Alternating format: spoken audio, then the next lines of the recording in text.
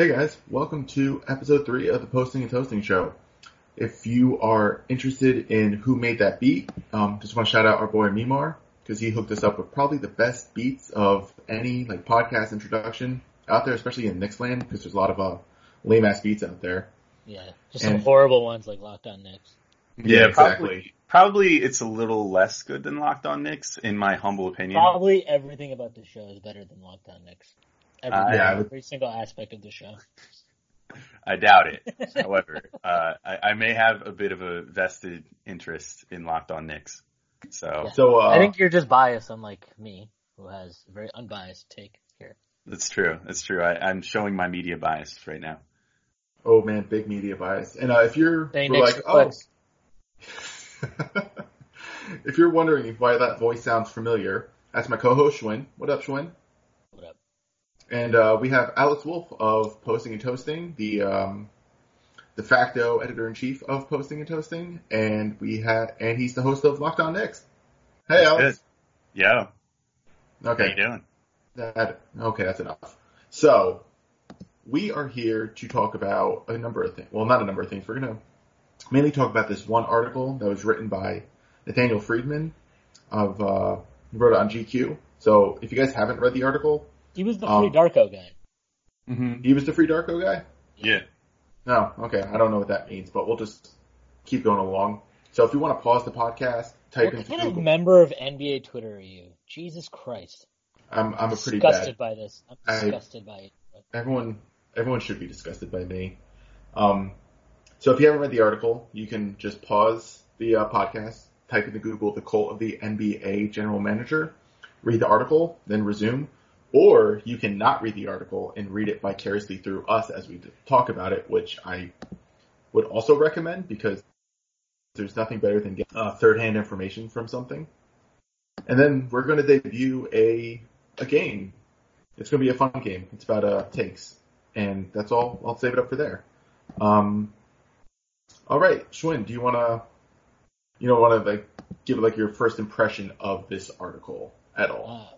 Yeah, so I guess just to give a little background, the article just kind of touches about how, I guess back in early 2000s and before that, obviously everybody knew that general managers and front offices existed and they had jobs. Everybody got that, but they weren't really focused on as much. And kind of ever since, Sam Presti took the Oklahoma City job, and I think after Ainge won his first and only fucking championship with the Celtics because he's a bum ass loser.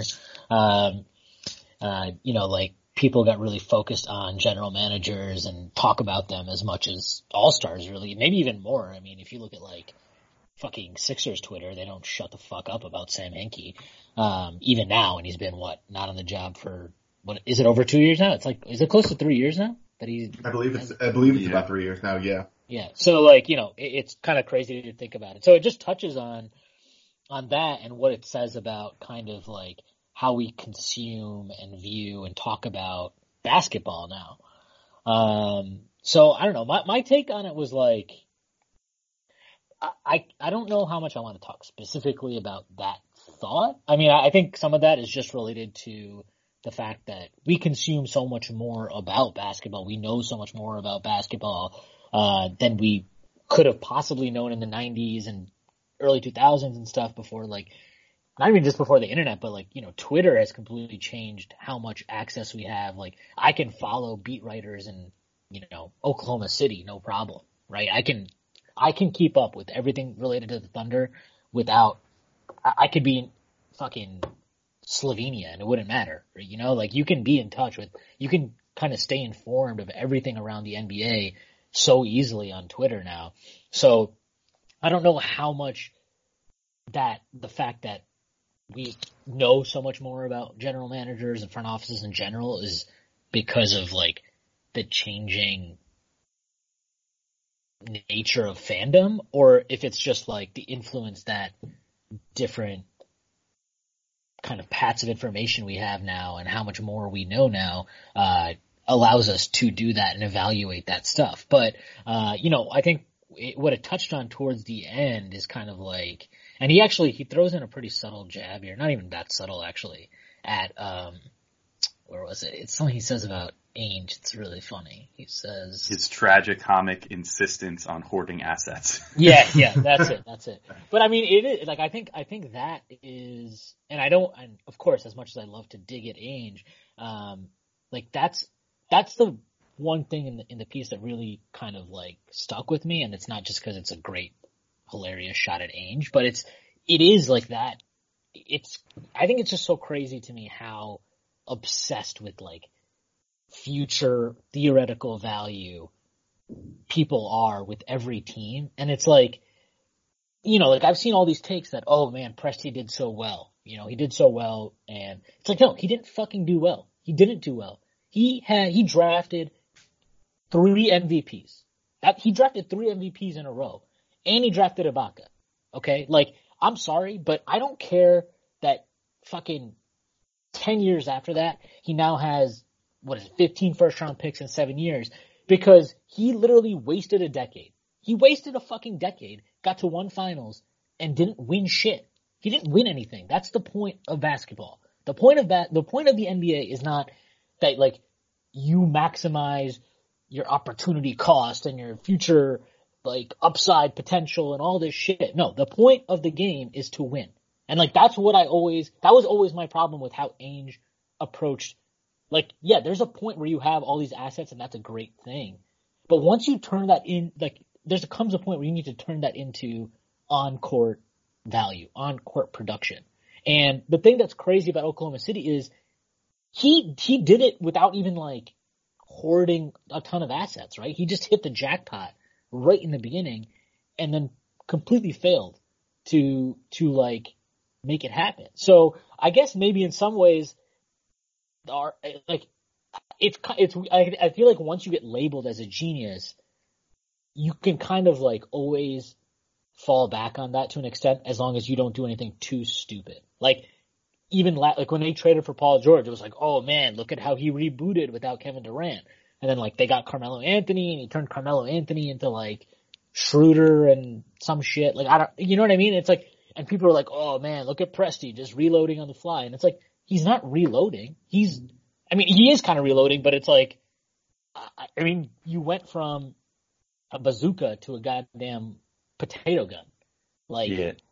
I mean, if I'm being honest, I think as far as Presti goes, yeah, I mean, not to turn this into like a Thunder podcast, but I think that he's done about as well with the hand he's been dealt as he could. Like, even if you look all the way back to like the James Harden saga, and why they wound up eventually shipping him out, it was in large part because ownership was afraid of the luxury tax, which is ridiculous. I still can't believe that there's like a single owner in the NBA other than maybe Michael Jordan, who I think honestly is the only like fake rich NBA owner, which sounds absurd to say, but like he's not like gazillionaire. He's not cash rich. Yeah, exactly. He's not like gazillionaire rich. He's just like mega celebrity rich, but he's not like, he's rich on a balance sheet, but he doesn't have the cash flow to back it up. That's the problem. Exactly. Whereas all the rest of these owners around the NBA are like filthy rich. Like this is just a hobby for them. Like it blows my mind that any owner would ever be like, oh, we're a small market. We can't go into the luxury tax, when things like revenue sharing and things like that exist, where like, it's not like because the Oklahoma City Thunder sell less jerseys than the Los Angeles Lakers that they get less money, because all that money gets put into a pool and then distributed evenly amongst all the teams. It's always such a stupid argument to me. But, and they sell out games and everything else. But to get back to the point, I mean, I think that given the pressure that he's gotten from ownership, he's done a good job. See, I completely disagree with that, because like, okay, I can understand the Harden trade, and I actually think like they did, all things considered, like at that time, they did fine. Like they got Kevin Martin, who was a 6th man of the year, I think, or he was like up there the next year. No, I mean, that was a bad trade at the time. It was a bad trade, but it was forced on him. So I can give him some leeway on like the actual return he received, right? Like Kevin Martin was like a pretty decent 6th man for them. Steven Adams was one of the picks they turned out. Like they probably should have held on to Jeremy Lamb, who's turned into like a pretty decent swingman. Those are things, but like that's part of the problem, right? Like he didn't hold on to Jeremy Lamb. He traded him. They didn't keep Kevin Martin after the trade, and like that depleted their bench, and then they didn't have any shooting, and then to address their shooting, like he never addressed, like, okay, fine, you trade James Harden, right? So now you have Westbrook and you have Durant.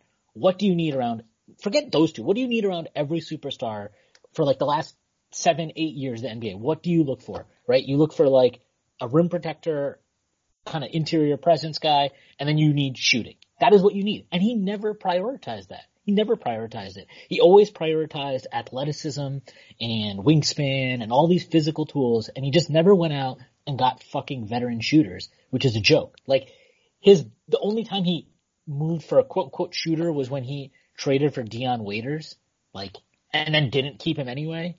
So I disagree that I think Presti did his like build up to build a contender was perfect, but like he never, like, he was so close to finishing this perfect portrait, and then he just like got drunk and like sloppily put a couple of fucking random brushstrokes somewhere. Like he just, I don't agree that he did everything right. Like I think once you get to the point that he had them at, you absolutely have to win a championship. You cannot not win a champion. Like you don't get a pass. Circumstances do not let you get a pass for not winning a championship. I know that 1 year Durant got hurt. I know 1 year Russell Westbrook got hurt. Like, I'm sorry. They had enough time. They had like what? Harden trade was 2012. They had 4 years after that. No, I don't buy that. Yeah, I mean, it wasn't like obviously he didn't win the whole thing. They came pretty damn close the year that they took Golden State to 7, or that Golden State came back on them from the 3-1. But then obviously, like, you know, Durant leaves. That's kind of like the biggest blow possible. And then they still managed to at least be a playoff team. I mean, if we want to get back to the point of this offseason and how like the whole 15 picks thing should be viewed, I think the way I look at it is Presti is playing the game the way that it's supposed to be played right now based off how people value things in the NBA right now. Because the reality is he's never gonna lure a top free agent to Oklahoma City.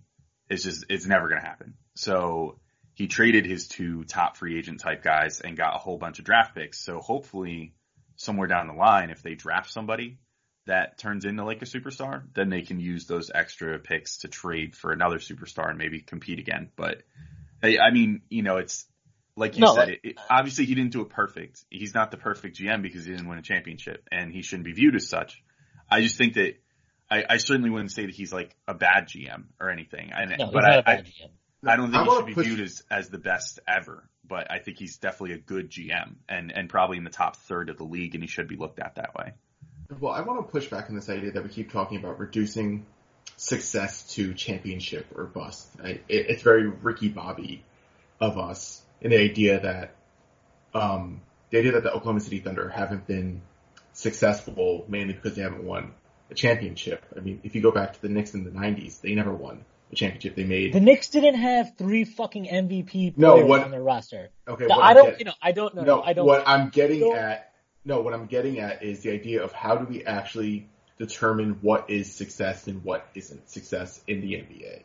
Because I think, because from this article and just looking at it and how discussions kind of come about now with all this information, is that success is mainly defined as if you don't win a championship, you're not successful.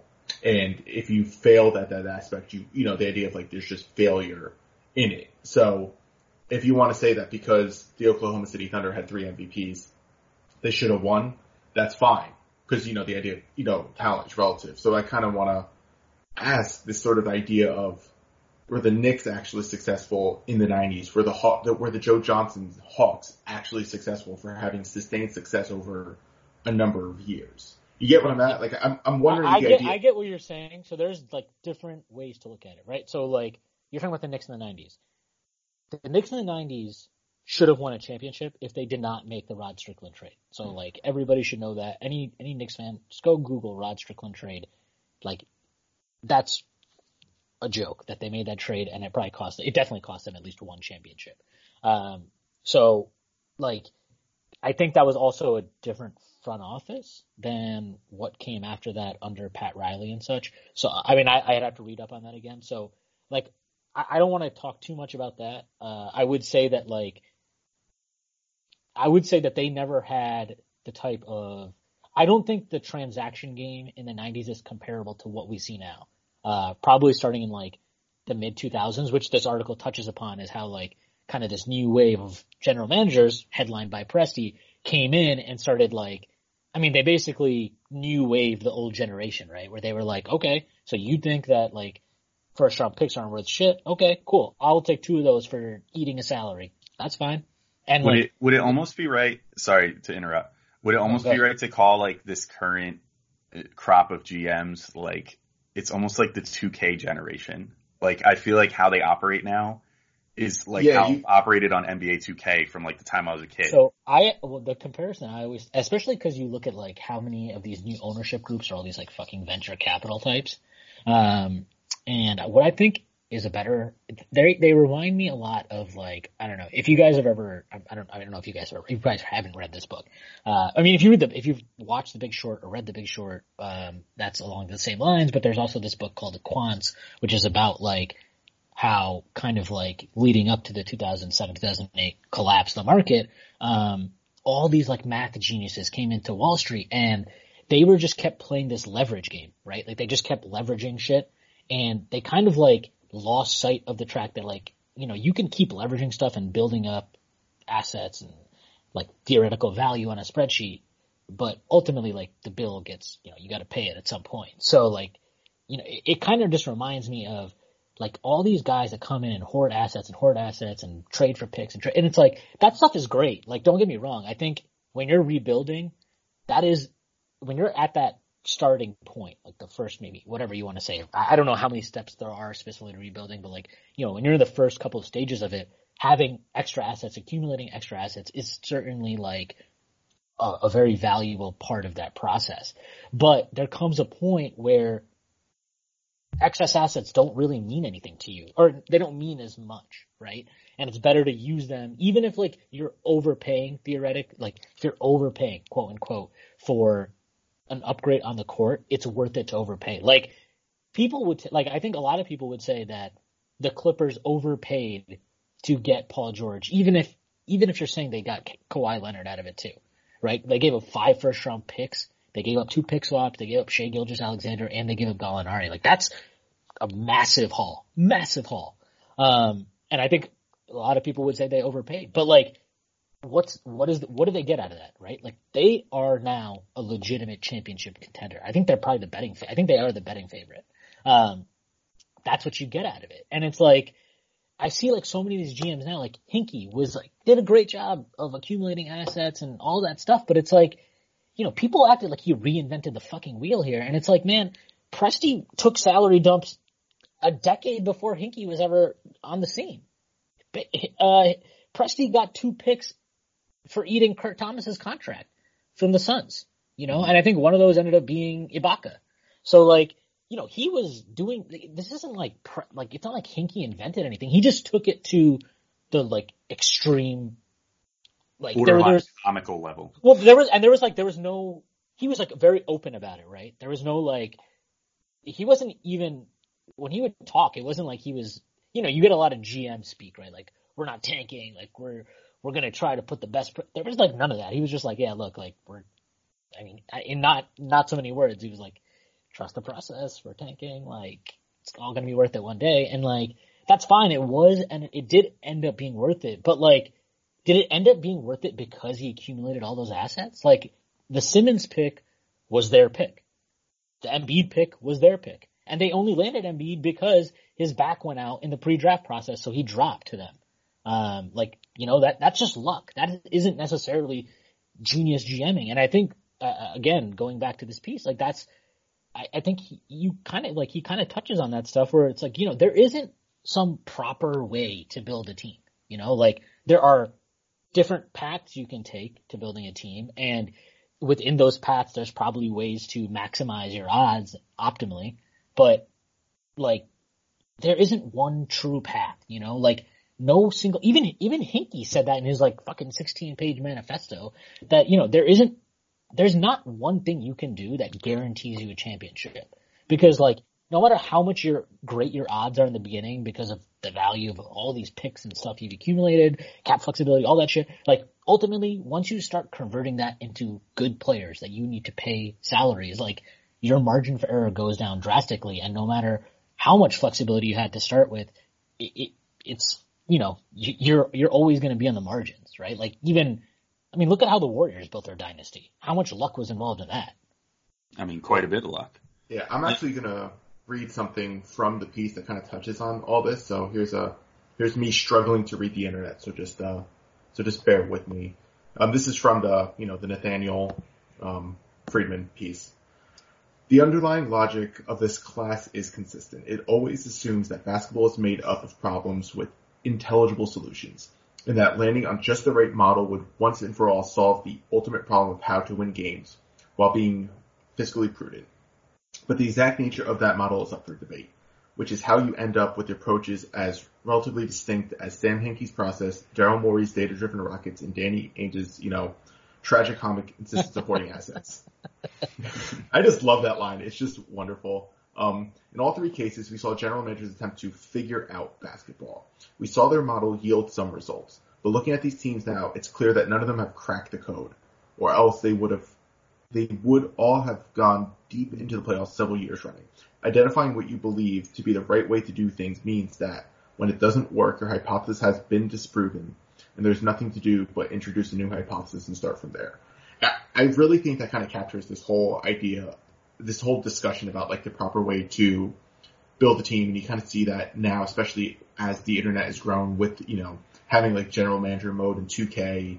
It's this idea of like, if we accumulate, kind of like for the process and more, the idea of like, well, not more, but mainly like Ainge and Hinkie, the idea of accumulating assets, accumulating picks, and just like building through the draft and kind of like stockpiling these sort of things. And you kind of see like all three people have failed, right? It's the idea of like this sort of model that's really No. Hinkie didn't fail, dude. He died for their sins.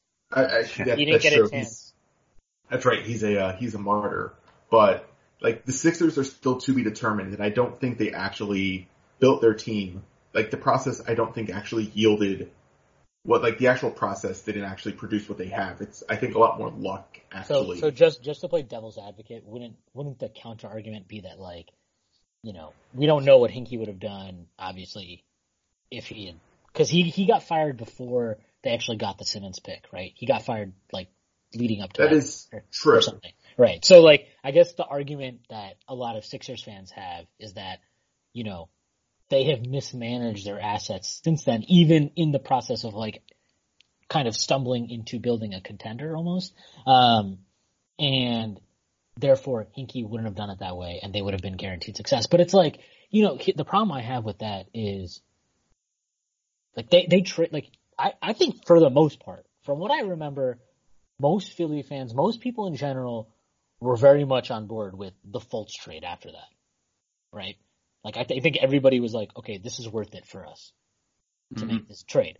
And I thought it was a great trade for them. I'm not going to lie. I thought it was a great trade for them because he was like theoretically a 6'5" guard that can play on and off ball is exactly what you want with Ben Simmons and Joel Embiid. And it didn't work out, but no one could have predicted that.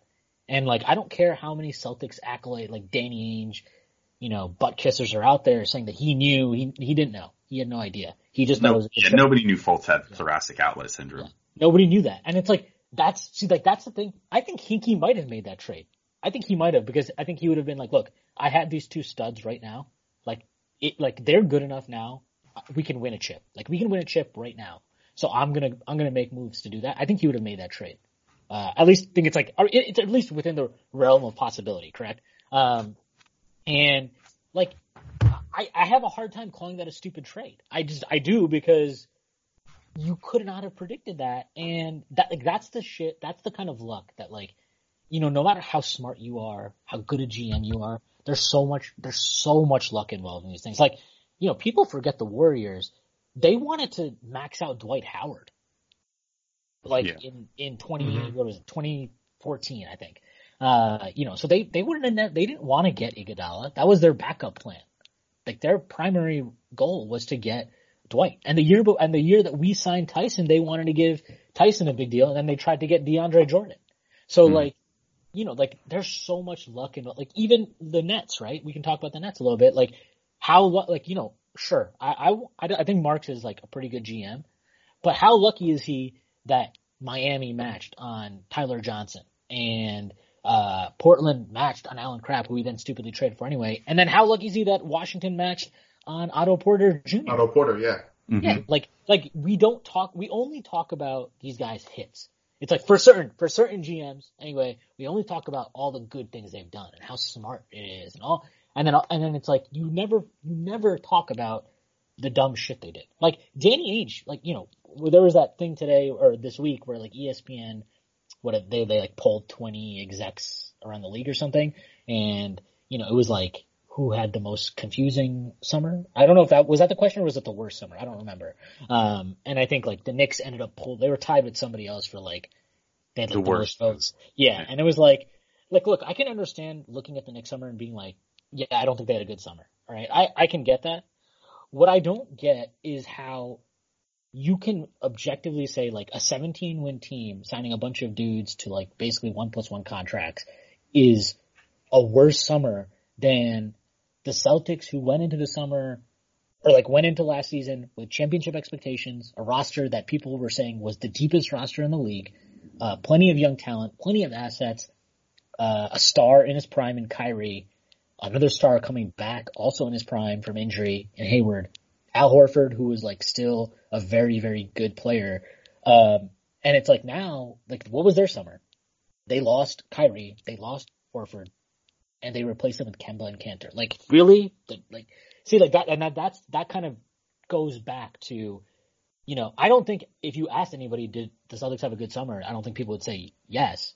But, like, they'll give Ainge credit for getting Kemba, even though it's essentially a downgrade, right? Well, you don't know anything about opportunity cost, so that's why the Celtics did well and the Knicks did poorly, is because the opportunity cost of an early bird right re-signing isn't the same as the opportunity cost of a Westbrook trade, or the opportunity cost of a full bird right re-signing at full max capacity instead of 175% of the cap for 4 to 5 years. So, yeah, that's the thing. I think you really need to learn about opportunity cost before you speak on the fact that the Knicks had a good or bad summer. That's the thing that keeps bugging me, though, is like people keep being, I see this all the time. The people that want to shit on the Knicks for this summer being like, well, they only sign guys to 1-year deals. That doesn't give them any flexibility. Well, yeah, it does. It gives them so much because they signed a 1+1. It's like everybody keeps forgetting that they have second-year options on all these guys. So if, for example, Reggie Bullock comes in, who because of his injury, you wound up getting for like, quite frankly, a bargain contract. You know, if he comes in and plays like he's capable of playing, you can then renew him for a second year at like a $4 million figure for next season. 100% a team is trading for that. And someone would absolutely trade for that, or then you can carry him into that next offseason and sign him using early bird rights and give him almost double of what he was getting before, which would be about a $10 million contract, which we already saw was his market value this year, right? You know, coming off a pretty darn good year. So it's like, it's stupid. I don't know how people look at this and are like, oh, Alex, they fucked up. Yeah, like, Alex, they didn't like forget that they're 1+1. Everyone has been purposely refusing to accept the fact. They're purposely omitting the fact that these are 1+1s. Those are actually 2-year contracts with an option. Like this. Well, because they're assuming already. Idea of like, oh, they're 1 year. I feel like they're assuming already that because they made them 1+1 deals, the Knicks are just going to decline everybody next summer. But if they chase do, the shitty free agents again. But if they do, it's not that big of a problem anyway. Yeah, if they did that, like that's, I don't see like why is that. Who cares? Just do it again. Yeah. But also I know I've talked about the Celtics way too much, but if the Rockets had got the same treatment. Like people, I've seen this with Morey, where like he makes this Westbrook trade and people are like, well, he had to do it. Why the fuck did he have to do it? He had okay, fine. Even if he has to make that deal, he has to give up 2 first-round picks and he has to give up 2 pick swaps. Like it's amazing to me how once you get labeled as like a smart GM or whatever, like you get this pass on so many things, or like not even a pass, but it's almost like people are actually, they're so much more willing to explain there's an easier way to rationalize everything with these things. And I kind of think that that's what Friedman is.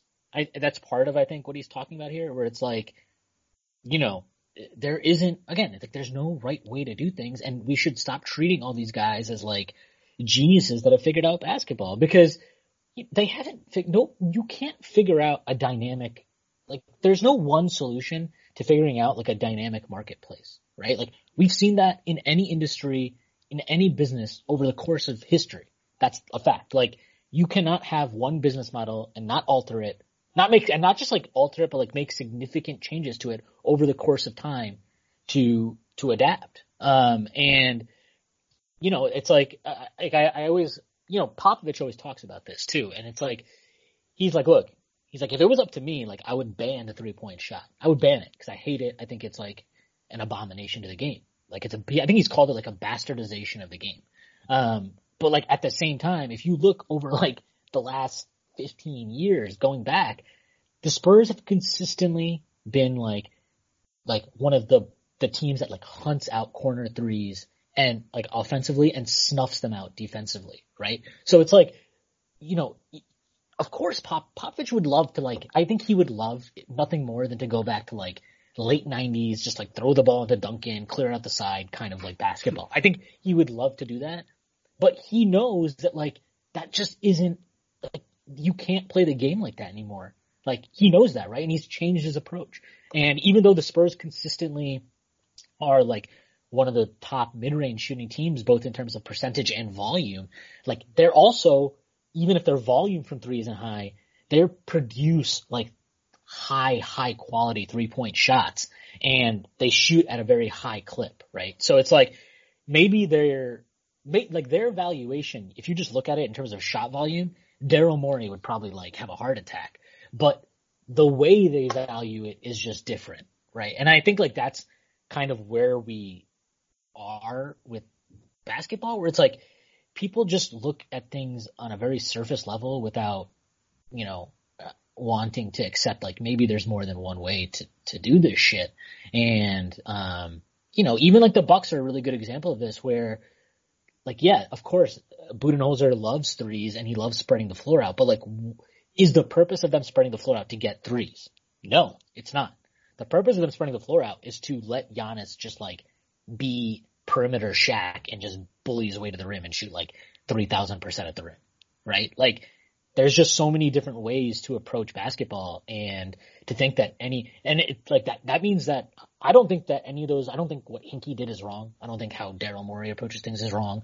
I don't think that Danny Ainge's approach is wrong until he gets all these assets and is too much of a fucking coward to pull the trigger on any deal. Like, none of those approaches are wrong inherently. They all have their like very, very good arguments in their favor. But like, so do other approaches, right? And I just think, like, we need to just stop. Nobody has the one answer. Nobody does.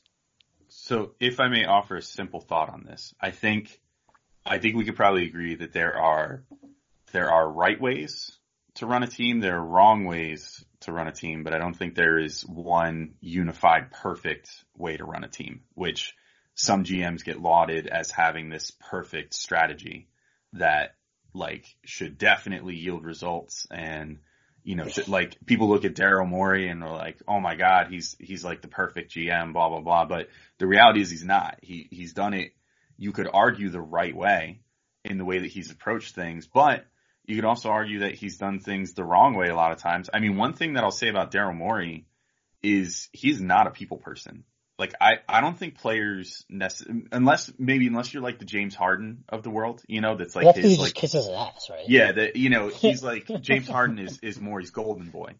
But other than that, I really don't think James Harden is actually the greatest isolation scorer of all time, according to Yeah, but I don't think that I don't think that like players necessarily like the Rockets, because Daryl Morey, other than like his one or two top guys, always treats his team like just a bunch of objects. You know what I mean? Like, they're just.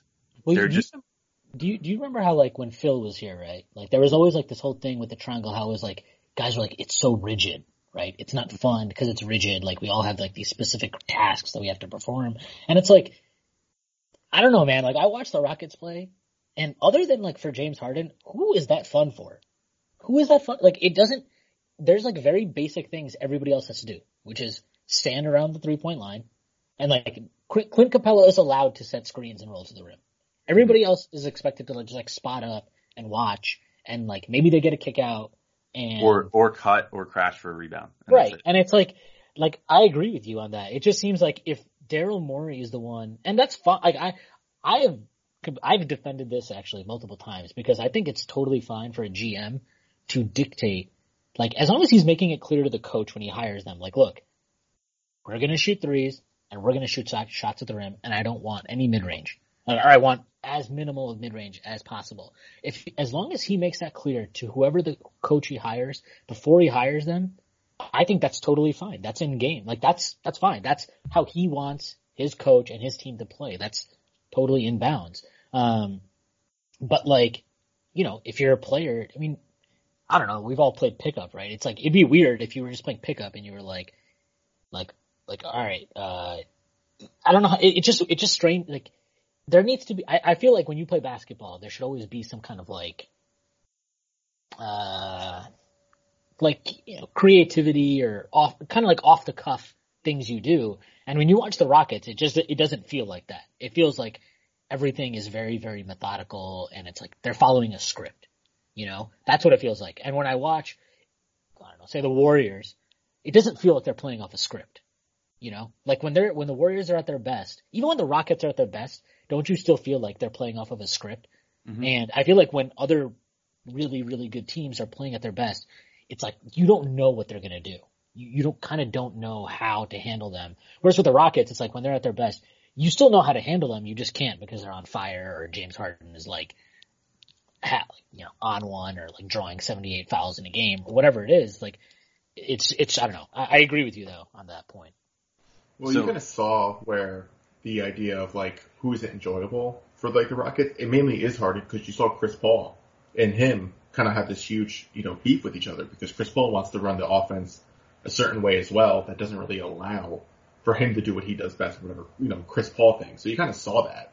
So it's actually going to be really fascinating to see when Westbrook comes in because Westbrook doesn't move off the ball. He doesn't shoot well either. So he loves that. He loves that elbow pull up too. Oh yeah, that elbow pull up that goes in 30% of the time. It's funny you mentioned Paul though because if I remember, like, wasn't Paul one of these like he's like one of those rare kind of math breaking mid-range shooters, right? Before he got to the Rockets, like for years, wasn't he? Yes, he always was. And I always found it weird that like I feel like they didn't utilize that enough while he was there. Because they were trying to in that the past, not this past year, but the year before when he got hurt though, because he was trying to get a foul call because he's like flung himself in and he like hurt his leg. It is like, what are you doing? But like, yeah, so the idea of they were going to kind of exploit that when the threes and the shots at the rim were not falling, you can give the ball to Chris Paul and he will pull up and make it about roughly 50% of the time, and that's really good for mid-range shooters. And that's kind of like that goal for like, yeah, so like that's what he was. And then he just like, then he got hurt, and then you don't have any other options except you just go back to that script. All right, we're gonna shoot threes and get shots at the rim, but teams can take away shots at the rim by funneling with their defense. So you're talking about a high variance shot of what are 3-pointers, and you kind of saw that in that last game where they missed 22 shots. Like, yeah, it's unprecedented in like the larger scope, but like 3-point shooting is volatile, and you're going to go through stretches where you are going to miss like 20 shots. Like shit happens that way. It was pretty interesting too because I think like I don't know, it was like back-to-back games because they missed like 78, whatever it was, 22 threes in that game 7. And then the Celtics missed like 25 threes or something in their game 7 against the Cavs. And you know, it kind of happened again this year in the playoffs where Houston went ice cold from 3 against the Warriors at critical points. And it's like, I don't know, I do wonder if there's something to be said about like, you know, after you go through an 82 game season and you're going through like these just grueling playoff series, like, I think it is harder to shoot. And like also in the playoffs, teams are, you know, they're aware of like like there are guys that you can run off the line and when they put the ball on the floor, you're like, all right, job done. Like I don't need to worry about anything because he's not going to do shit with this. And it's like, you know who those guys are and you key in on them. So I don't know. I just find that I know what you're saying that it's like volatile, but I do wonder if like there's some level of it's not that random at that point. Do you know what you get what I'm saying? Yeah, like there is at some point, I'm assuming, I wish I can even do some math on this, but like even just like, do just it, kind of like watch, I could do some math on this, but the idea of if you're just going to focus on two specific type of shots, we're only going to take threes and we're only going to take shots at the rim. So if the defense kind of knows the sort of script that you're running and they're like, all right, well, James Harden isn't going to do pull-up shots at the foul line. We'll just force him to take those shots. Right? So the idea of like, all right, we'll just take away these two shots. That's fine. It doesn't really matter. So I do think running on this very reduced, simplified offense will work in 82 games because teams will just like, whatever. We'll just, we're not worried about that right now. But with one team focusing on it over the course of like 2 weeks, that kind of matters and you can take away those sort of things. Yeah. Hey, I have something that I've wanted to circle back to that you asked a couple minutes ago. Circle back. It might be a good way to actually sort of wrap this up, if I may. Oh, are you trying to host the show now? No, because I'm actually really excited to get the good take, bad take. I'm excited to annex the show? No. Yes, I'm trying to. I'm being a podcast imperialist right now. I'm trying to add you to the Locked On. Of course, the white guy here is trying to imperialize our podcast. Yeah, says the other white guy. But anyway, the thing that I've been thinking about for a couple minutes is, your general question, Drew, of how we define success for a GM or for a team or whatever. And what I was thinking of was like, what I consider like, you brought up like the Hawks of like the mid 2000s. I was thinking of like the Grizzlies, like the grit and grind Grizzlies. Would I consider them a success? And I think like my general consensus, if you were to ask me that, would be like, yeah, I do think that a team like the grit and grind Grizzlies was a success, because I think that if we were going to like write up a criteria for like call it like the mid-level success or whatever, like obviously there's championship success, which is like the ultimate, like that's the peak. But I think when you look at these teams that were consistent, like whatever, like 3 to 6, 3 to 7 seeds, that have been for years, especially in the Western Conference where like seeding a lot of times didn't matter as much because there were so many good teams just like from 1 to 8 that were only separated by, a handful of wins because the West has just been so good. I just feel like you can judge them a success or a failure based on how prudent they are with their moves and how smart they are with recognizing their limitations. Like, I think that that's a real thing to consider. Like, you look at a team like the Grizzlies and they took minimal risks. They tried to add good role players around their stars. They had Conley, they had Gasol, they had Zebo for a while. They had Tony Allen. They had this core that worked for them and was getting them to the playoffs, occasionally got them to the second round of the playoffs.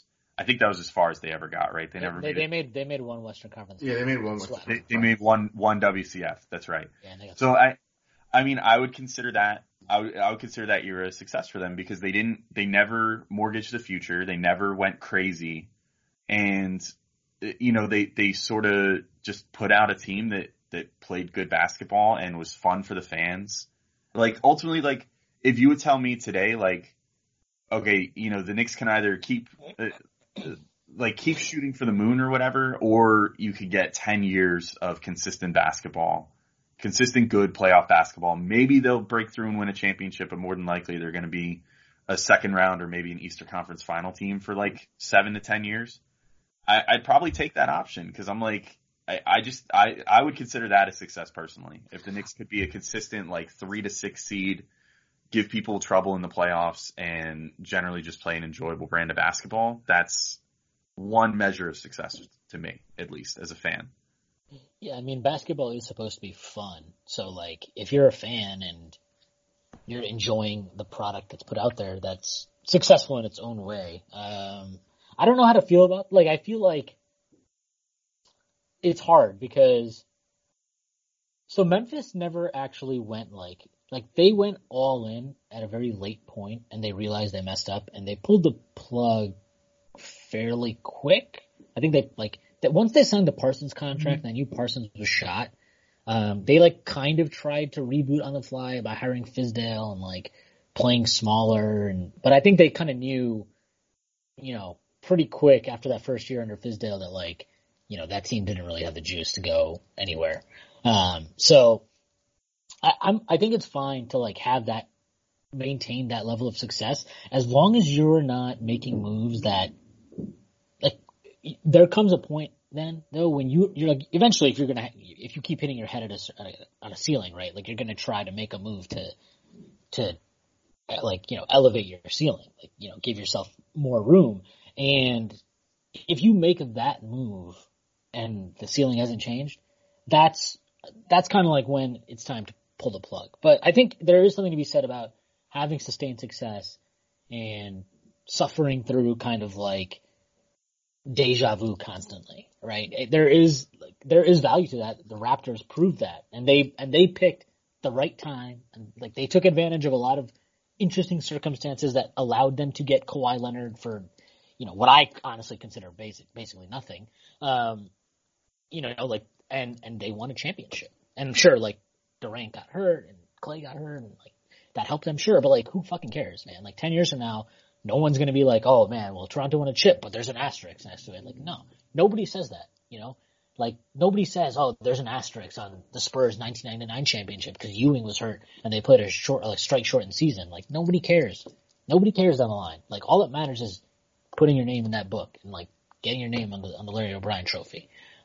So I agree with you that like there's value to that and fans should probably appreciate that a bit more, which I know is hard to do with like the amount of trolling that happens on Twitter. But within that context, there's obviously a time where you're like, okay, look, like, are we going to make a move here? And if we're not going to make a move here to try and win, it's probably best to just like move these guys out and move on. And, yeah. I think that's basically what happened with Oklahoma City, right? Like they made their all-in moves. They didn't go anywhere and they're like, all right, fuck this. Let's just pull the plug. Mm-hmm. And I think that was smart. I think it's safe to say that like there's nothing wrong with riding it out with a good core for a little bit as long as you don't ride it for too long. Like it's all just about knowing the right time to duck out, just like what you said. Like the Grizzlies, I think even though they, you could argue they maybe waited a little bit too long, I feel like they still got, they hit it more or less. I understand it too. Like they have like the worst profit margin or something. Like they have the lowest revenue maybe in the league or something like that. Like they don't make money. So I get why it's very hard for a market like them to pull the plug on kind of like the only period of success they've had in their franchise history. Not that their franchise history is long, but like it's hard. It is hard. Like that is, if you think of the Grizzlies, like if I think of the Grizzlies, right? Like if I think of the Knicks, just even as a Knicks fan, the first thing that always comes to my head is the Knicks in the 90s. That was it for me growing up. And like, I think for most people, like that's the image of what the Knicks are. And it's like, if you think about the Grizzlies, I will always think of like those grit and grind teams. And when you have an identity like that, like it's not just fans that get attached to that identity, like organizations get attached to that identity. Like, the Knicks really, if you were looking at it objectively, if you look at Ewing's stats and all that shit, like they probably maybe even should have traded Ewing sooner than they did, or, whatever it is, like you can make that argument, but it's hard. Like, how do you cut the cord with a guy and with an era that kind of like delivered you so much success and a guy that left it all on the floor for you and is like the greatest player in your franchise history? And people don't maybe understand that with the Grizzlies, but like, Marc Gasol, Mike Conley, like those are the best players in franchise history. It is hard to just like move on from that. And it was hard for Oklahoma City to move on from Russ, and I get that. And I just want to like, I don't want to cut into you too much here, Alex, but I just wanted to say, like, when I said Presti failed, I don't mean to say that as like the trades he made this summer were bad, but it's like, I just can't give him that much credit for like salvaging a situation that I think should have been better to begin with is all. But yeah. I mean, I think, I guess with Presti, like I feel like this is like the Sam Presti discussion hour, but, I guess like to your point, like I think that he succeeded this summer in the sense that like, yeah, he did. It was great. Like he sort of got handed almost like a golden goose here as far as like Kawhi Leonard decided that he wanted Paul George. And so Paul George in his mind was strong arming his way out of there. But in reality, they had the Clippers like completely against the wall here. with, this trade opportunity because, the Clippers were like, well, we have to give them basically whatever they want because that's the only way we're getting Kawhi Leonard. And Ballmer had done so much cocaine that like he just needed Kawhi Leonard. Dude, Ballmer's insane. Yeah. Ballmer's nuts. But let's actually just end on Ballmer's cocaine habit. That's a good idea. To go to our next segment, even though there's actually, even in this Friedman piece, there's a whole like discussion of the idea of like how like fans and us like blog boys even discuss basketball as like how the years progress. I think we'll save that for a different podcast because I actually think that's a really interesting one, the idea of constantly using, advanced stats and becoming salary cap experts and all those sort of things. So I think that's an interesting idea, the idea of like how kind of universal groupthink kind of comes into play with this, because Friedman does touch on that in the way we discuss the NBA. But we're going to get to our segment we're calling Good Take, Bad Take, which is the temporary name. We do have some ideas of what we eventually would call it, but if you guys have any other names, send in ideas. Just send in ideas. Tweet at us, Scooter Toots, Posting Show, Schwinny Poo. I don't even know what Alex is. It the Alex Wolf? I don't even know what you're. Okay, so just tweet at us ideas of the names.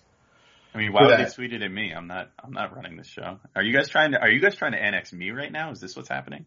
Maybe. I mean, it doesn't matter. I mean, if you want to tweet at, Posting and Toasting, if you want to tweet at, the Knicks, it's at PT Twitter itself, if you want to tweet at Mitchell Robinson, if you want to tweet at, anyone, if you want to tweet at Zach Lowe for ideas for our show, go ahead. I don't care where you tweet these things. Drew, just make sure this is the actual Posting and Toasting handle. It's at PT Knicks blog, not at Posting and Toasting. Whatever, same difference. So, I'm going to read off a bunch of these takes that we got. If we didn't get to all of it, you guys, sorry, because, shit happens. So we actually got one in here. We're actually going to do something a little more serious, a little more Knicks-centric. This is from Jack, and his handle is 2% MulQ.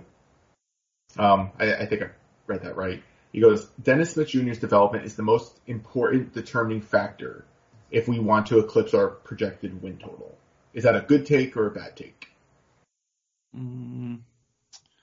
I'd say bad take personally, because I don't think it's all going to hinge on Dennis Smith Jr.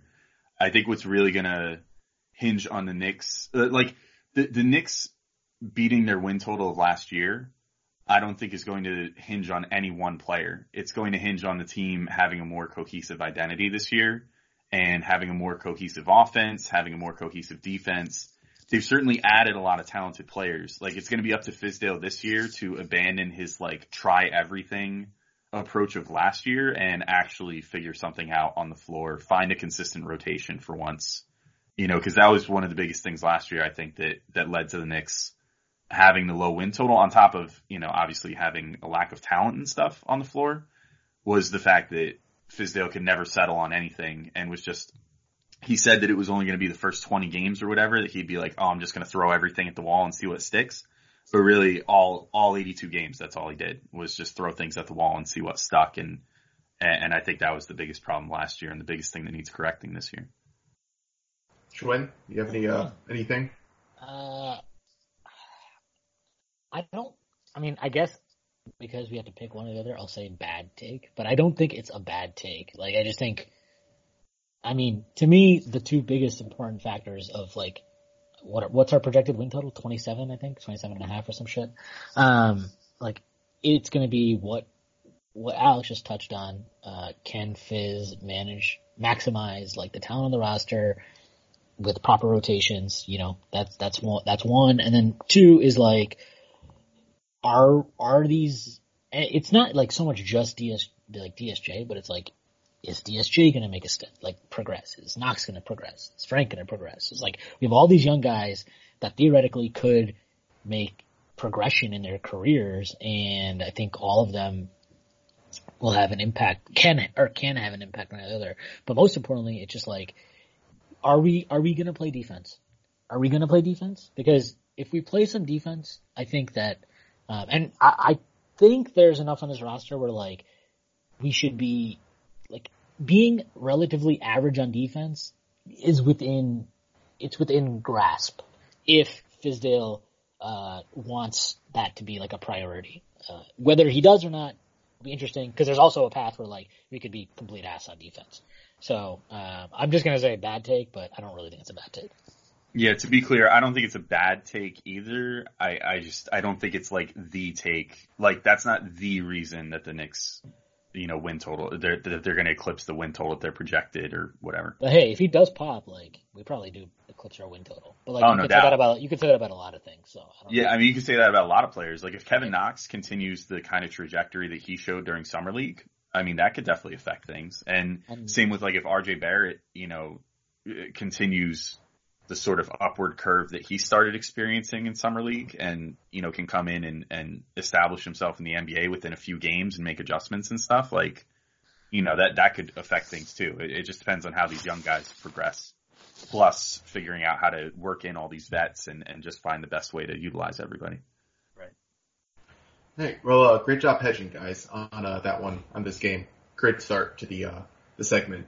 We have two, one's a question, one's a take by Paul Burgess, and it's at Slope Paul. His take is Mario Hezonja is a better point guard than Dennis Smith. Prove me wrong. And then he also asked us how much weed is ingested by the PNT podcast hosts prior to and during each episode.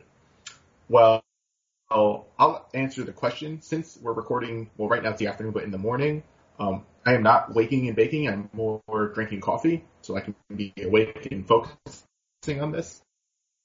And if we were nighttime, I'm more or less probably drinking wine and beer. As much as I want to say the take is a good take, because point Hezonja for those last 3 games was probably better than any point guard ever in the history of the NBA, that's a bad take. I mean, Mario Hezonja is a point guard. It's a bad take. Yeah, that's a bad take. I don't really feel like expanding on that because I think he's just joking. Yeah, I know. So do I. It's just, yeah. It's a funny take. Yeah, no, he's not better than Dennis Smith Jr. as a point guard, and yeah, we'll see that. How much weed is ingested? None today. Not really in general, because we're usually recording in the morning, and it's not really like the time for that for me. Yeah, I'm old. I'm more of a night guy, just to be like, hey, I'm gonna watch something, it's 8:00. You kind of go from there. Yeah, I'm also on the bad take, funny take, train here. Obviously that's not true, but however, I will say that, if you could capture point Hezonja from those last 3 games and turn it into his career arc, then maybe you have a case, but that's definitely not sustainable. And as far as smoking weed, I don't really smoke much. You're not a host of the Posting and Toasting Show podcast. Yeah, you don't get a chance to answer that question. I'm a guest, so yeah, exactly, a guest. He didn't say what did the guests do. Yeah, he didn't say what the guests do. He doesn't care about you. Well, maybe he's curious if I smoke up before Locked On Knicks. I don't know. He doesn't. All right, Paul, if you're actually listening to the podcast, could you please tell Alex you don't care about his thoughts on his weed ingestion? Wow. So we appreciate that. Okay. Oh, thanks. Yeah, you're welcome. Our next question is from Misty Mountain Wop. And who's that? I don't know who that is. Who is it? Great question, Alex. It is our good friend and the best host of the Locked On Knicks podcast, James Marcita. I actually can't even really argue that personally. I'm not one to really pump myself up, and I thought James did a really good job. So, you're not even offending me, even though you wanted to hurt me there. That's how I'd play it too if I was offended. Yeah, I mean, I would do the same thing you're doing right now. Sticks and stones may break my bones, Drew. Like chicken breast will never hurt me. Yeah, well, speaking of chicken breast, he gave us the take of chicken breast is the best part of the chicken. That's an awful take, and anyone who actually believes that is a monster. And just for the record, Alex and enemy of the pod, Zach DeLuzio, both believe this. Yeah, I'm fully on with that take. I love chicken breast. You have no taste in food or basketball. Yeah, I don't understand how that's even possible. How is the chicken breast the best part of the chicken? Explain It's just yourself. my favorite part, man. I don't know. It's less work. It tastes good. I like chicken breast. You know when you grab a chicken breast and it just feels like a bag of sand? Yeah. No, it's like a squishy, slimy. Oh God. Oh God. Whatever. Like a nice, when it's raw like that, and then you cook it and it just turns out so yummy. If you cook it right, it turns out great. Obviously, it has more. Chicken breast it can be okay. It's fine. It can be good. It's in great no if you way, cook it right. You can try it that's out fine. real Yeah, quick, I obviously. agree. Chicken breast can be awesome. And guess what? It is still not the best part of the chicken. Yeah, it's not even the best part. It's not even with nowhere near the best part of the chicken. See, I don't know. I get gross. Like, I don't like the thighs and the legs and stuff because You're all not? that shit by the edge of the bone, like, grosses me out. I don't like that stuff. Oh God, I can't even talk to you right now. I mean, the meat itself is fine. It's good. It's tasty, but I like the chicken breast where I can just eat the whole freaking thing and not have to be like constantly like. So basically, Alex doesn't like to have any, he doesn't like to work at all when he's eating. I don't like to work for my food. No, that's So you don't like 100% lobster? Alex thing. You don't Yeah. like lobster? Oh, I love lobster. That's an exception, but that's Okay. fun, man. That's a fun experience, like This cracking open lobster. So many, a lot of wiffle waffling over here. A lot of, just saying, getting a lot of bad vibes here, Alex. Okay, well, that's all right. I'm gonna keep eating my chicken breast and enjoying it. It's not like I won't eat a chicken thigh. I mean, I'll eat the other cuts of chicken, but if given the choice of like, would I rather like dissect a chicken thigh or would I rather just eat a piece of chicken breast? I'd rather just eat the piece of chicken breast. All right, let's just. That's just so wrong. It's just wrong. Like, well, this is everybody's really got their disappointing. opinions, you know what I'm saying? Like. So wait, is my take of not working for my food good take or bad take? All of your entire all of your food takes are bad. Like that's it. Like any They're food all take you bad have takes. is a bad one. They're all bad.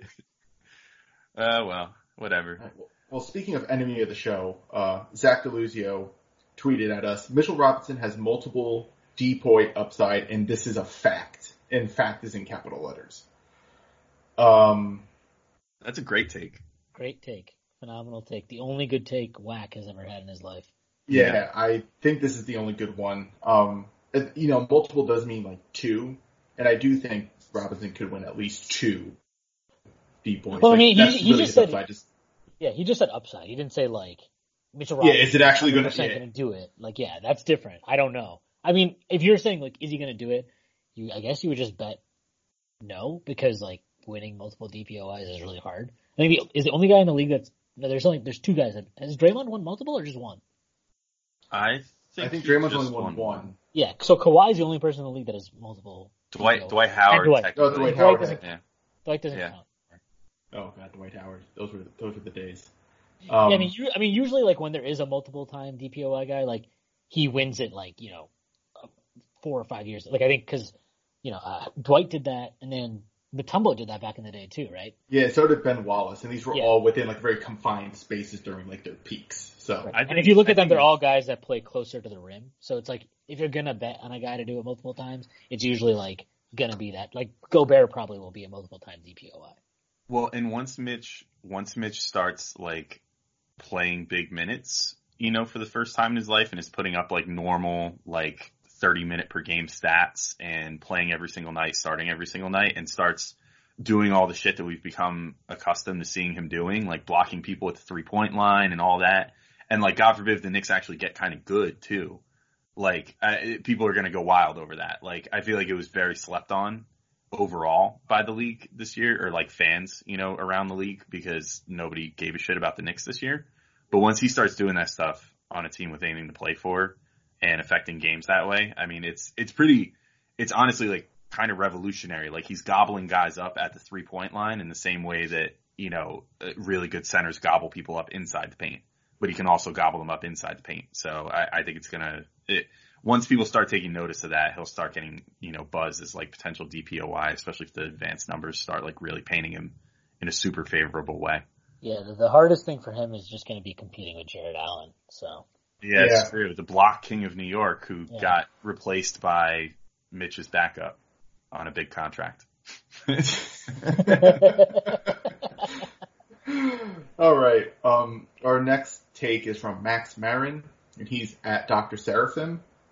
And his take is the only thing more overrated than Unisnake is avocado. And while Unisnake and number 6, as overrated as he is, avocados aren't overrated. So this is a bad take. Avocados are overrated, but they are not more overrated than number 6. So, God, I guess that's a bad take, but I feel it. I'm calling bad take as well, Drew. I'm with you. I don't think avocados are overrated. I think they're a very versatile food. Like, you can do a lot of shit with avocados. All right, I'm changing my my stance on avocados. They're officially overrated now because I'm not associating with you or any of your food takes. Wow. All right. Well, I'm just gonna sit over here and keep avocados. I'm gonna tell you, like, I never, like, whenever I go to, like, if I go to, like, fucking Chipotle, I never get the guac. I think it's a ripoff. It's like, why am I paying you $2.80 or whatever they charge, like $3 to add? You know why it is, well, right? I agree. That's definitely overpriced. But like that's what I mean. It's just like, in that context, I do think, like, avocado, when you go out to eat, if they charge you, like, it's always a ripoff when they charge you. I mean, but dude, do you go to the store and buy avocados though? They're like $2 a piece right now because of all the tariffs and bullshit. No, they are, and like, even then, I think it's like, I mean, they're fine. They're good. I like avocado. It's fine. But, like, there are people that are fucking crazy about that shit and put it on everything. And, like, no, it's not that. I don't eat for, like, every meal, but, like, you can eat avocados for breakfast. You could just, like, slice them up and, like, put a little, like, salt and pepper on them and just eat them. Like, you can put them in a salad. You can bake avocados if you're, like, vegan. Perfect proof here that avocados are overrated. Wow. Well, all right. I'm going to stand alone on Avocado Island with, you know, the other, like, 10 gajillion people. So, well, you know, whatever. You're all sheep. See, I just want to point out that Alex's take, the idea of for avocados are versatile, you just have to season it with salt and pepper. That's just so, I don't know, boring. You never eaten an avocado? And like, no, I have. So if you're doing anything with an avocado, so if you're doing it for, like, breakfast, for example, like, you get yourself a nice piece of sourdough bread, you grill it up, you mash the avocado in with, like, different seasoning and not just salt and pepper. So you can do, for example, dude, I'm not saying like every time, but I'm saying you could if you wanted to. Literally, yeah. But your example of salt and pepper is, like, the worst example. Like, you could have just said, like, the Trader Joe's everything but the bagel seasoning. Like, really? Are you fucking? You're shilling for Trader Joe's. Yes. Can you at least get the sponsorship? Can you at least get the sponsorship money before you start shilling for your company? Yeah. This episode is brought to you by Trader Joe's. It is your neighborhood grocery store. And if you have one, make sure you go there and you buy the avocado, buy the avocados and the everything but the bagel seasoning and their San Francisco sourdough loaf. Well, you just failed your first live read, Drew. Congrats. Ouch. Oh, Ouch. Okay. Wow. Get avocado seasoning. Yeah, why not? All right, our next take is by, I don't know if he's a friend or an enemy of the show just yet, but it's from Budum, and it's at The Real Budum, and his take, yeah, I mean, but even though he sucks, is he a friend of the show or an enemy of the show? He's an acquaintance of the show. Okay, so acquaintance of the show, Budum, his take is, the Knicks should have given Alan Crabb $72 million this offseason. Great take. That's a great take. That's the only right take. I agree. Yeah, I'm going great take as well. Yeah, I mean, if you can get Alan Crabb on your team for $72 million, I think you have to. You got to do it. And if you can just trade for him, yeah, you got to do it. You got to do it. By any means necessary. Any way you can get Alan Crabb in your team, you do it. You do it. Like, I'll give up assets. I'll give up real assets for Alan Crabb right now. I would probably give up Dennis Smith Jr., Frank Ntilikina, and Kevin Knox at minimum, I think. Maybe one of the Dallas picks too. That's a good trade. I definitely agree with that.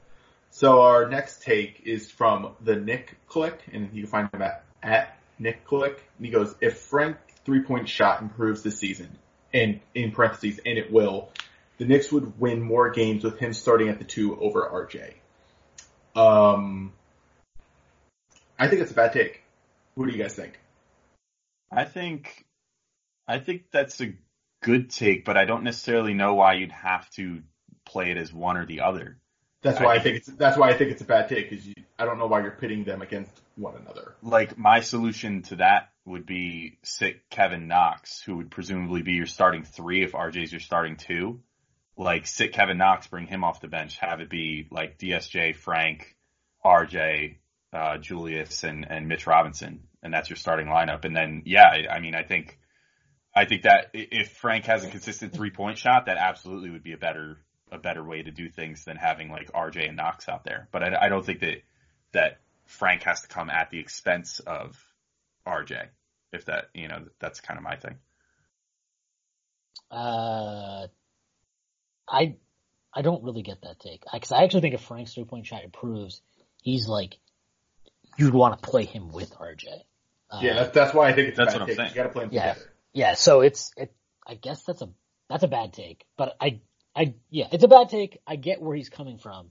I just think he's picking the wrong person to take out of the lineup. It's a good take and a bad take because he's implying like replace RJ as the starting 2, but like you should also subsequently then replace Knox with RJ as the starting 3, I think, in that scenario. I just can't see Knox not starting. I feel like at least he's at least going to get the chance to start the year. But maybe we'll see. Maybe Fizdale will have an awakening. Well, maybe Frank will have an awakening and Yeah. legitimately be canning so many 3-pointers in preseason and stuff. They have no choice but to play him. Man, if Frank shoots league average from 3, I'm going to lose it. Yeah. I'm with you on there. All right, That's so where you guys we're wanna at. end, that's where we're at, guys. Frank Ntilikina is shooting 36% from 3. All right, do you want to end on another Frank take or a Trier take to end this segment? Trier take. We'll probably have we'll probably do an entire episode on Frank at some point. Yeah, so we'll end on the Trier take. This is from Isozo Stan, so this is going to be a very even keeled take, and that's he's at the Phantom Knee. Alonzo Trier will win a spot in the starting lineup. That's a bad take. He's not winning a start. He's not winning a spot. He's coming off the bench. Yeah, I'm saying bad take as well. I mean, especially because I think his best role is coming off the bench. And I think Fizdale would recognize that. He's still going to get minutes. He's going to get consistent 20 some odd minutes a night. But he's not going to win a starting spot. If anybody's going to sneak in and win a starting spot, it's going to be Dotson. It's the starting 2 guard. It's not going to be Trier. Trier's not going to win the starting job, I don't think. Yeah, bad take. I'd be shocked. I would be shocked and also very concerned if he won a spot in the starting lineup because I just think his skill set is so much more ideally utilized off the bench. Yeah, I'm with you there. So that ends good take, bad take. If you guys have any more takes for next week, please send them our way. And also, you don't have to just give your takes. If you see a take on the internet that you think is really good or really bad, let us know. Especially if they're bad, because we really do enjoy trashing other people's really bad takes. It's always fun because we're here to hate. So I think that pretty much wraps up the show. Alex, do you have anything to plug, to promote, or I don't know, anything along those lines? Anyone to shout out, or anything to shout out, stuff like that? Yeah. Well, I mean, so, of course, Posting and Toasting, which this is a P&T show, so I don't really have to pump that up like I normally have to, but follow at PT Knicks blog, because that's my large account that I get to manage. Follow me on Twitter at the Alex Wolf. Also check out Locked On Knicks. If you love this show, you'd love Locked On Knicks even more because it's the best Knicks podcast on the planet. And follow at Locked On Knicks on Twitter. Other than that, I don't know, but no, I'm only kidding about the best Knicks show thing. I think I love that we coexist together. I think this is going to be a beautiful relationship for a long time. So, and also shouts to you guys for launching the show and for sorting out your audio issues after episode 1. Wow. But you guys are doing a good job so far, and I'm proud of you guys. So I just figured I'd say that on air. That's very thoughtful of you, Alex. Of course. Very thoughtful. Always appreciate a dig before a compliment. Yeah, well, I can't blow your head up too much. I gotta even it out a little bit. So I had to make sure to, break you down before I build you back up. So it's good management. Good management that way, Oh yeah, it's definitely good. Yeah, definitely really healthy way to have any sort of relationship is to break people down and then rebuild them up. That's Yep. That sounds very healthy. It's relationships 101, Drew. Relationships 101. Yeah, definitely don't get your relationship advice from Alex Wolf. So let's just keep that in mind. Schwinn, you got anything to plug, promote, shout out, anything like that? No, I've been having real big, what do you call it, writer's block? I don't know what the hell it's called. But yeah, I can't. Yeah, it's writer's block. Yeah, I don't know. If anybody wants to give me an idea about something to write about, I don't know. Let me know. But I'll second that, actually. If someone wants to, because I've had some shit that I've been dealing with, but I'm ready to, like, start writing again, and I have no idea what to write about, so. Yeah, so, just fucking at me on Twitter and let me know what you want me to write about. Or if you don't want me to write, if you're happy with me not writing, let me know. I'm happy to keep not writing, so, yeah, let me know. Well, that's good. I'm trying to think I want to shout out Mimar again for giving us these sweet beats for the Make sure you say his whole podcast. name, man, so people know where to find him. Mimar Sinan, at Mimar Sinan Music on Twitter. All right, thanks, Alex. You're welcome. I appreciate it. I'm making sure to help Mimar out, man. He's the man. He did the Locked On Knicks theme too. He's done like the theme for like every freaking Knicks podcast now. Well, except for one, and he clearly gave us the best work, and he gave you guys some scraps. He gave me like 4 options, and I picked the best one, and it's amazing, and I love our theme song. All right, if you insist, so we're gonna shout out Mimar. I'm gonna shout out No, I'm not gonna shout out Big Little Lies. It was a disappointing ending. It could have been handled a little better. They really blew the courtroom scene with Nicole Kidman and Meryl Streep. Like that should have been like a big scene. They just kind of didn't do it too well. Kind of upsetting because you got like 2 powerhouse actors in there, flexing muscle and stuff. Schwinn doesn't want me to plug what's it called Gideon Falls because he's tired of me telling people what to read. I'm not writing anything right now. I'm too busy doing this podcast. So I'm going to plug the Posting and Toasting Show. You can find us on Apple Podcasts right now, and we're working on getting everyone like on like Spotify, Google Play, Stitcher, NPR. I'm trying to think about other places. So I'm plugging the show. I think that makes sense, right? To plug this show at the end of the show. Mm-hmm. Definitely. Yeah, that's all I got. So I got some quick news. A new episode of Mitch's Block Party just dropped with Kadeem Allen. So check that out. Oh yeah, definitely watch Mitch's Block Party. It's definitely like the funniest show on the internet right now. History, I think in all history, all televised. Yeah, so it's definitely like Mitch's Block Party, Seinfeld, and yeah, I think that's about it, right? Is that 1 and 2 the scale? Somewhere, I think you can like kind of argue between the two, but somewhere. Community, maybe. Yeah. Okay, all right. Let's just end this one. We're gonna end it right here. Drew's gonna totally pretend like he hates Community right now to shit on me. I love Community. It's a personal favorite. It's not in the same league as Seinfeld, and I don't understand why you had to drop it in right there. Right, I was trying to end the podcast. So, I don't know. I just felt like it, man. I love Community. I think it's definitely that level tier to me. Right there with the Mitch's Block Party and Seinfeld, I think. All right, well, that's a bad take. So we're going to end it right there. We're going to let Mimar's beat right out right now. See you till next week, guys.